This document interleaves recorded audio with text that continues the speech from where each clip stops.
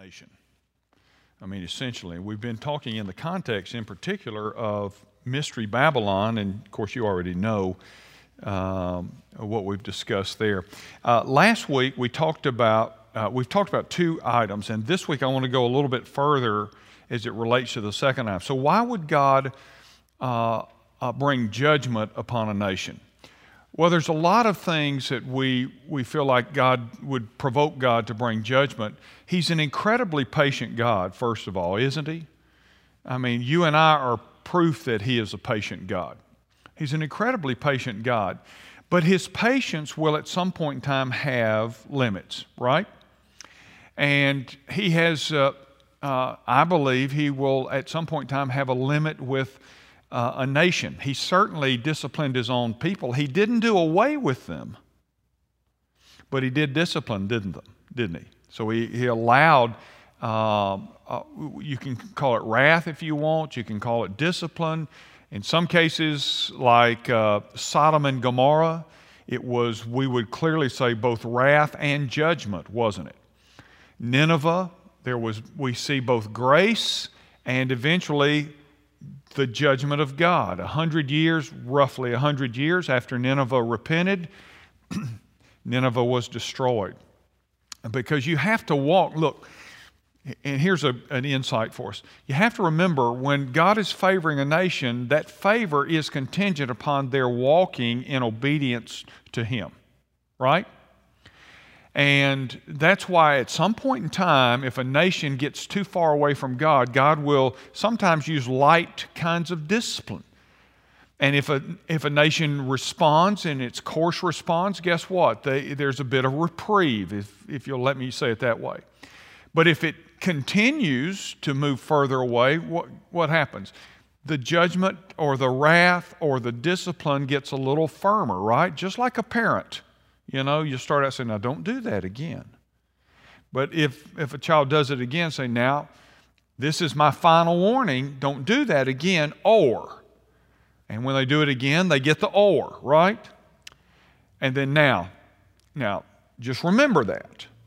And then if they do it again, you realize what? Yeah, we're going to have to exact some greater discipline because it's not working. They're not getting it, and they're continuing in a path.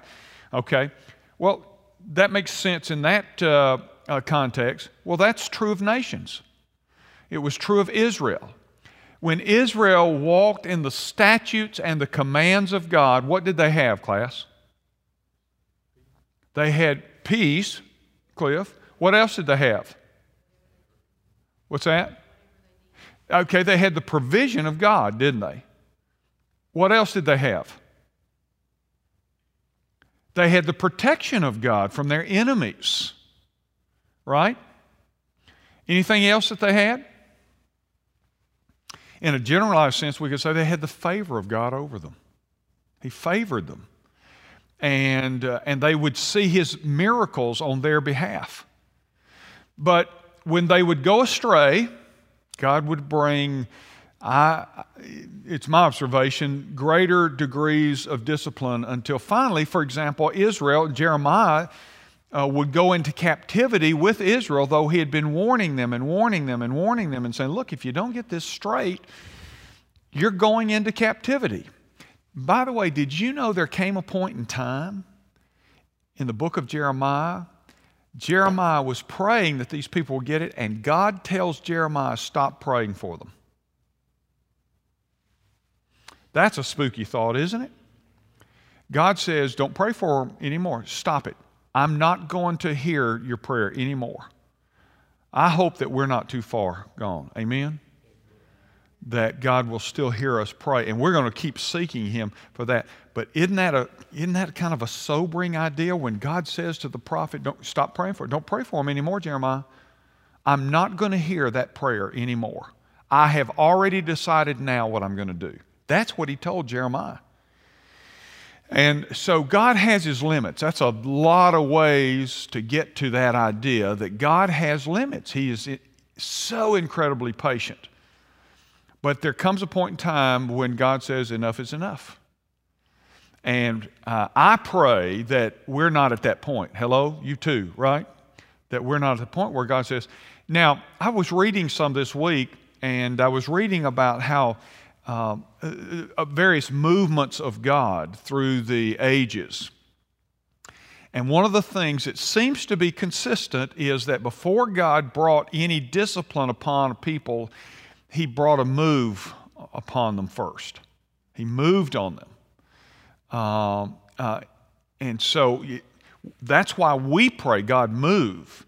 Our 30 days of prayer that you've heard us talking about is about a lot of things. It's going to be about urgency and boldness to live our faith in a culture that's getting, it's becoming more clear which side you're on, right? And urgency and boldness and those kinds of things. And we're going to pray about the reignite process, a part of it, that God would use us in fresh ways as we start opening up more and more things. But we call on Him, as it relates in this 30 days of prayer, we'll be calling on Him for a movement. You heard Bob say that, for a movement of God. And we want to see God move. And I believe, and it's my personal opinion, and that's what it is, so, that may not give you any comfort when you lay your head on your pillow, but I believe that we are in a place to see God move. Now, I don't see God moving right now. There may be little pockets from time to time, and God does seem to do that where there are little pockets of God's movement. But in a general sense, I don't see God moving right now. Right now, I don't see God raising up a man for the hour, like a prophet that would be raised up, or a Billy Graham is someone we could identify with. God raised him up for a work so that a nation looked and they listened to that messenger. Does that make sense on kind of a corporate level? I don't see that out there. Like this or not, okay? But do you know what in the last several years, it used to be, for example, when the media, the world, the non-Christian world would say, what is the face of Christianity? Who would they say? Billy Graham. And we would all agree with that, right? Do you know in the last few years who they are saying is the face of Christianity in America? Joel Osteen. That's scary, isn't it? I'm sure he's a nice guy, so that's not personal. I'm just saying it isn't biblical either. All right? But I'll be honest, I don't see that man. It may be a woman, I don't know. I don't see that person rising up to become the kind of means by which God initiates a move. God can do it however He wants. He doesn't have to consult with me. So I want to say that too. But God has always had a remnant, and that will always be the case. That will be the case all the way through the tribulation. There will be a remnant. But so, yes.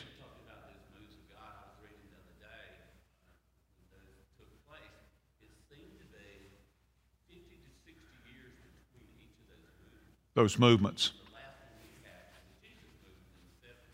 Yeah. Yeah. The last movement in America was what we call the Jesus movement. I was telling our staff about that, Lance, this week, and I said, I'm kind of a byproduct of that myself. I was on the late side of it. The Jesus movement, you remember, it was when the hippies got saved. That's the way I know to say it. The hippies got saved. And the hippies got saved, and man, God really moved across the country in a younger generation. By the way, most movements of God have started with a younger generation. Did y'all know that? the Haystack Revival. And most of them have started with the younger generation. That's why you pray for your students and your kids and all of that. But it started with the Jesus people. We began to call them the Jesus people. They were the hippies that got saved. We called them the Jesus people. And then the Jesus people, you know who they morphed into? The yuppies. Y'all remember yuppies? You ought to, because a whole bunch of you are yuppies. I'm in that category of that age grouping. And now, I was on the younger side of the yuppies. A lot of you are real old yuppies. But at any rate, and that's what they began. And listen, I was telling our staff about this, and I said, and the church kind of environment that we know today it really built from the large church, highly organized and highly focused, because that's how they were driven, and that's who they became. They helped found and build some of the greatest churches in America. But it was a move of God, and that would have been in that same time frame. I really am prayerful and hopeful that God will move again, but He does have His limits. So let's get to the task here tonight. So we talked about some reasons, biblical reasons, that God would wipe a nation out. And I have told you, I've preached this for years, it's a historical fact that the average lifespan of an empire is how long? About 200 years. The average of them. We're not talking about other small nation states. We're talking about major empires, about 200 years.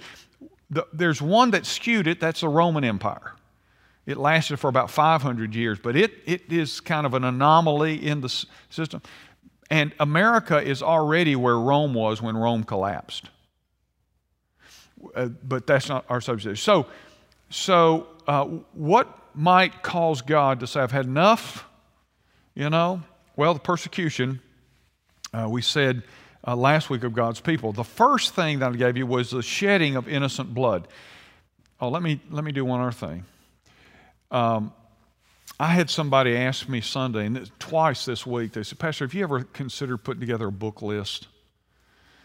And the answer is, it's funny, a woman asked me yesterday from our congregation, said, Pastor, would you consider doing a book list?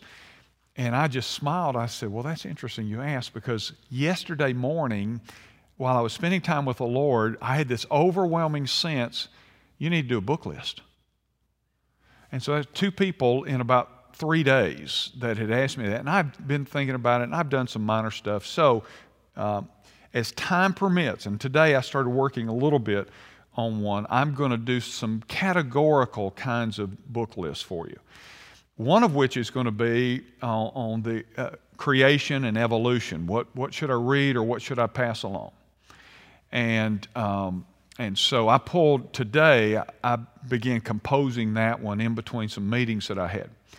I think I'm going to do one on eschatology or last days or end times. Would that be helpful to you?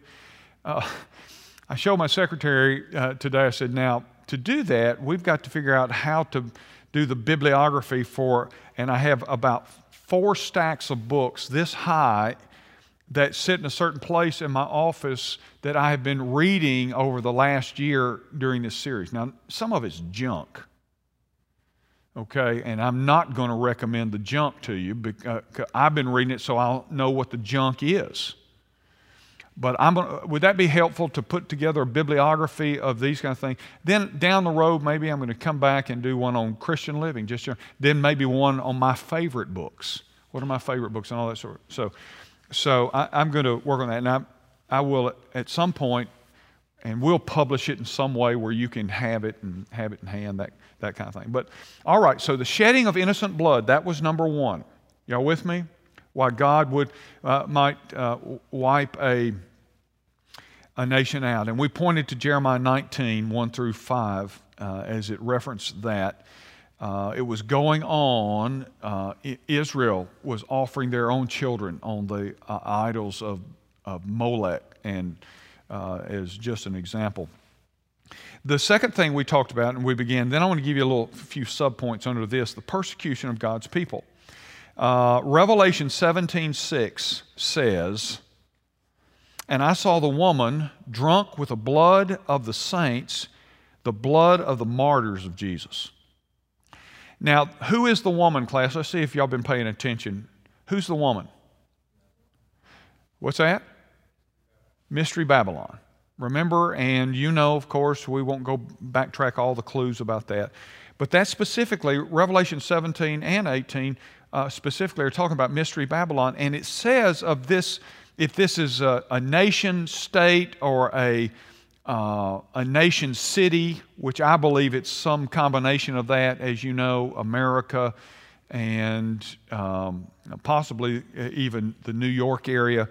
It says that this woman referred to there is drunk on the blood of the saints. It would mean that a nation had persecuted the saints. And literally to the point of death. That's hard for us to imagine right now in America. But it's getting easier. Hello? It's getting easier to say, yeah, I guess that could happen. I never thought it would, but I guess it could. And so I'm afraid we're moving in that, at least that direction. So how will the persecution be carried out? All right? Now, Mystery Babylon is a part of the Great Tribulation, and you need to know that there will be Christians dying in the tribulation. Now, I've clarified this before. I'll just say it quickly. Not from the wrath of God, but from the wrath of the Antichrist. Does that make sense? That's different. In other words, they won't be dying because God's pouring His wrath out on the believer in the tribulation. It'll be the wrath of the Antichrist who hates God and who hates the church and therefore hates followers of Christ. And he'll have that kind of freedom on some level. The church most likely will be underground by then. Okay, so how will the persecution be carried out? Number one, all right, and you can just jot these down if you want. Restrictions in religious broadcasting. That's the only way I know to say it. Restrict. That'll be one of the first things that they go after is they'll try to shut us down from getting the message out. Now, you would have thought that unusual until the last year, when now they're censoring anything that doesn't follow a culturally, politically correct agenda. And that includes the messages. I will not be surprised if somewhere down the road one day they censor me or cut me off. And it won't shock me. I pray that won't happen, but I think it is possible. That's what they'll begin to do. They'll say, look, did you hear this week what there is a discussion going on in Congress about shutting down conservative television networks and those sorts of things because they say they're not really reporting news. What they're doing is they're pushing an agenda. These people are talking about an agenda being pushed, but they're talking about reviving the what is the law that was in the 40s, the Fairness Doctrine. Y'all familiar with the Fairness Doctrine? The Fairness Doctrine in media used to be a law that said if you present one side, you have to present the other side, or you can't present either side. That's essentially the Fairness Doctrine. Back in the Reagan era, they did away with that. They said you can't hold these networks and radio stations to that rule. And by the way, it violates freedom of speech. Now they're talking about bringing it back again to counter conservative ideology, which is now being labeled, and you watch this, it's going to continue. Anything biblically conservative, culturally conservative, is going to be labeled as language that is designed to incite hostility in people and or to promote misinformation. And that's the discussion that's going on right now. Now, it's going on with these networks, about these networks, and they're calling them, for example, you have a CNN saying Fox News should be eliminated. Well, gosh, how's that for a business? You say, yeah, they're producing whether you like them or not, but one business tries to put another business out by, you see, absurd. It's so absurd. And so I believe we'll see a growing kind of hostility toward, I think that's out there in the culture, but that will move to the church. It's already happening on some level. Expect an amendment to the Federal Communication Act to prohibit the granting and the renewal of licenses to religious broadcasting stations. That's one of the ways that it can be shut down. Down the road, they'll just say, because every broadcasting station has to have a license that has been granted to it by the Federal Communication Agency.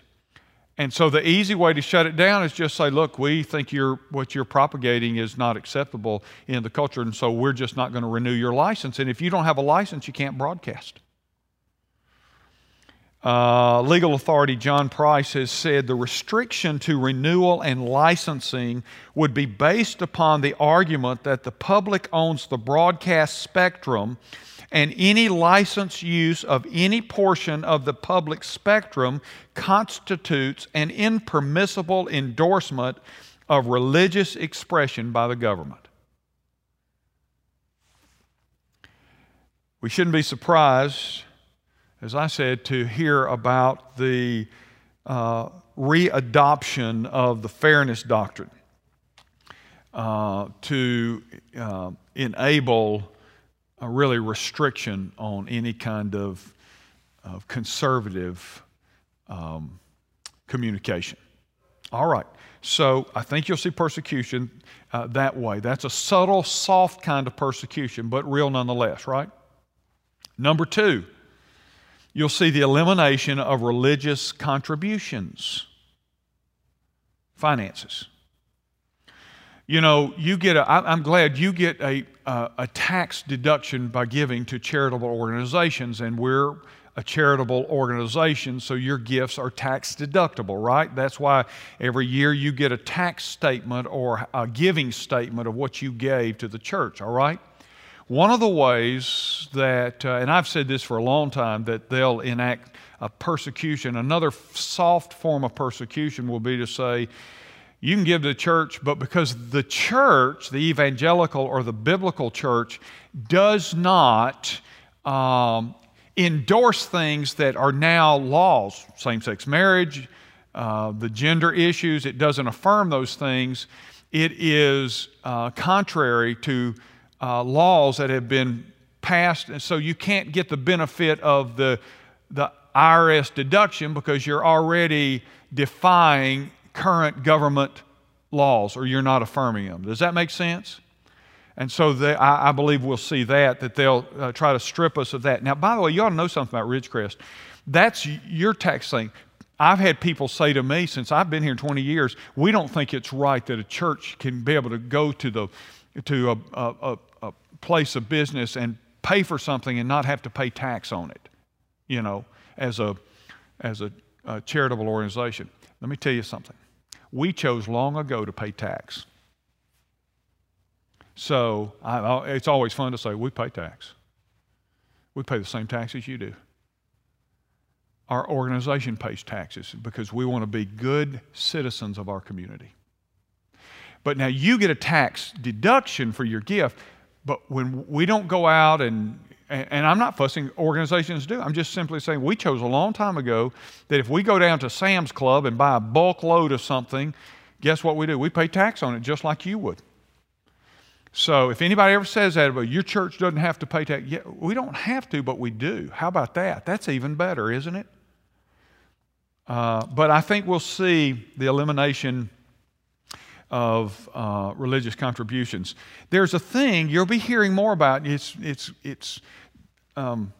the current president, with a stroke of his pen, reenacted what's called the Equality Act. Have y'all heard about that? You go read on it. I don't have time to talk about it tonight, but you go read up on it. That act itself will probably be used against us down the road in matters just like what I'm talking about, the Equality Act. It is dangerous because it supposedly is about freedom, but what it really is about saying you're not free to determine what your own beliefs are. You have to accept certain. Now, first, let me tell you where it's going first. It will affect Christian universities and private Christian schools. But if it's like the other things, it's a matter of time until it comes after the church as well. The Equality Act. Y'all got time? One more. And I'll come back with a couple more next week. A third will be redefining freedom of speech. It's already happening, isn't it? It's already happening. Let me see something here. This is all current stuff. Every day. Well, let me tell you something about the Equality Act. Our new president has pledged to sign the Equality Act, which would impose a massive blow to religious liberty. The most recent version of the bill would redefine schools, churches, and healthcare providers as public accommodations. Under that definition, if a house of worship, abiding by church teachings, doctrine, refused to provide unisex restrooms for transgender congregants, the organization could lose its tax-exempt status and face excessive punitive damages and other retaliatory measures. All right? Share something else with you.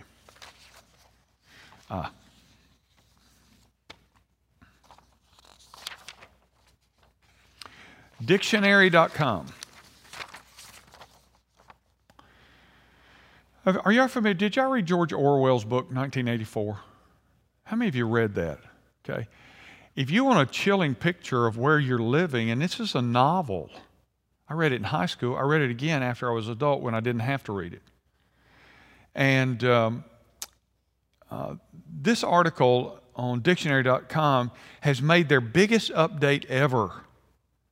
And in Orwell's book, there's a statement that is made that says, by controlling the language, Big Brother, that's government, controls the way that people think. With a limited vocabulary, the people are limited in how much they can think as well as what they think about. That's why we should be concerned, the writer goes on to say, about Dictionary.com's biggest update ever. In addition to many new words added, are the deeper revisions that document what drives us here at Dictionary. They're saying, we've made many new revisions, but we want you to know what drives us here at Dictionary.com. The ways language the language is constantly evolving. A great many of these entries we've updated address topics that touch all of us in the most personal levels of race, ethnicity, gender, sexuality, health, and wellness. They said, we just updated those terms. Now, you can figure out what that means, all right, in terms of the update there. So redefining, and I'm going to wrap up here, redefining freedom of speech. Hate speech will be identified by leftists, progressives, and liberals and used as a basis to restrict any expression of opinions or convictions that do not reflect cultural ideology. It's already happened in Canada. I'll share something with you next week about that. Just happened 2 weeks ago there with a church and a pastor. Just a few years ago, some of you remember I talked about the mayor of Houston who was openly lesbian, subpoenaed every pastor's sermon in Houston that referenced homosexuality.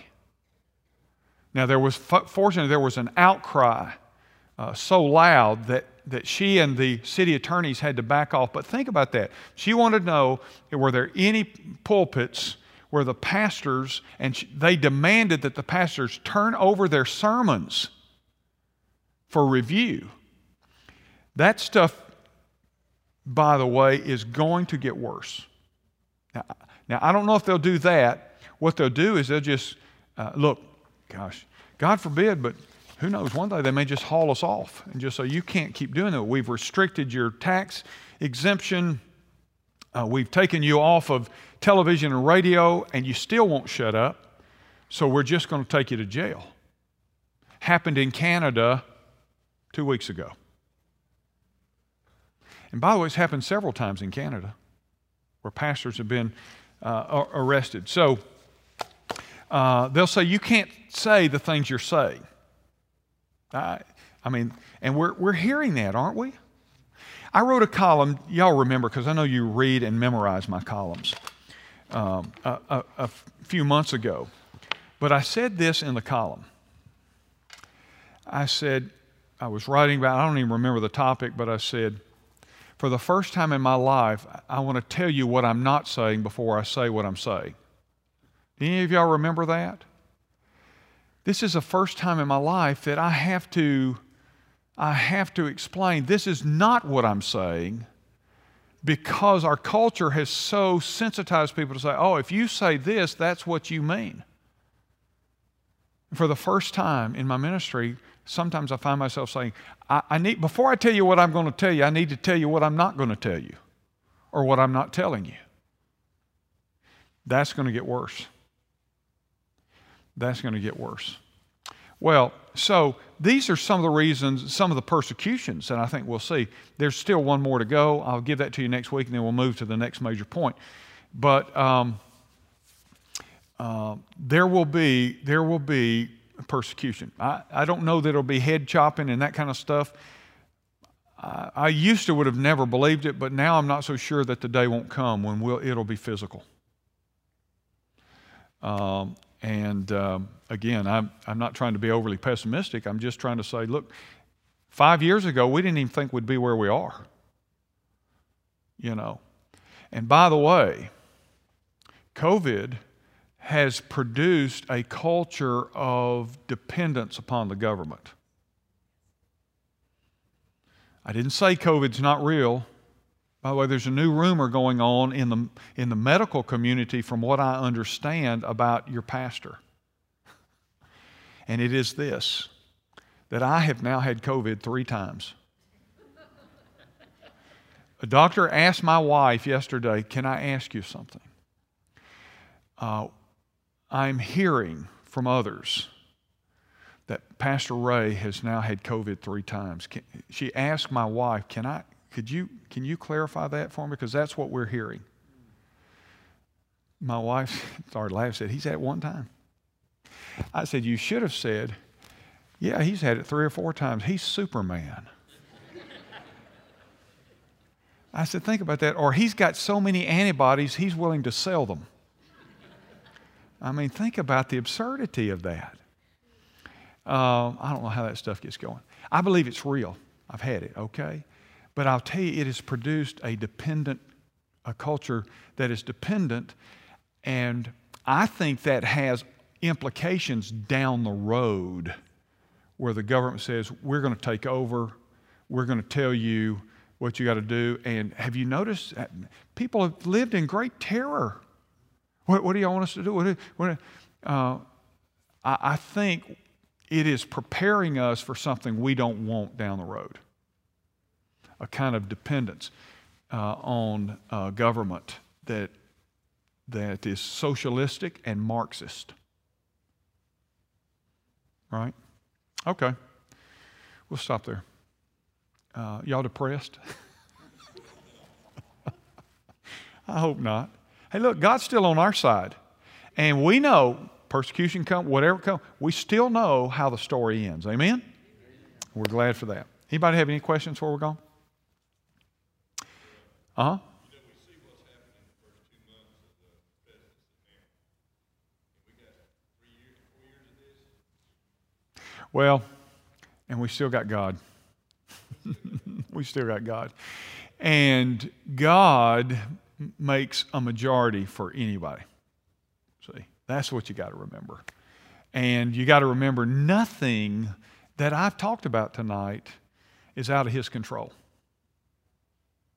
He doesn't have to surrender to anybody. Think about that. He doesn't have to surrender to anybody. But I will tell you, I shared it with our staff. I think I posted it.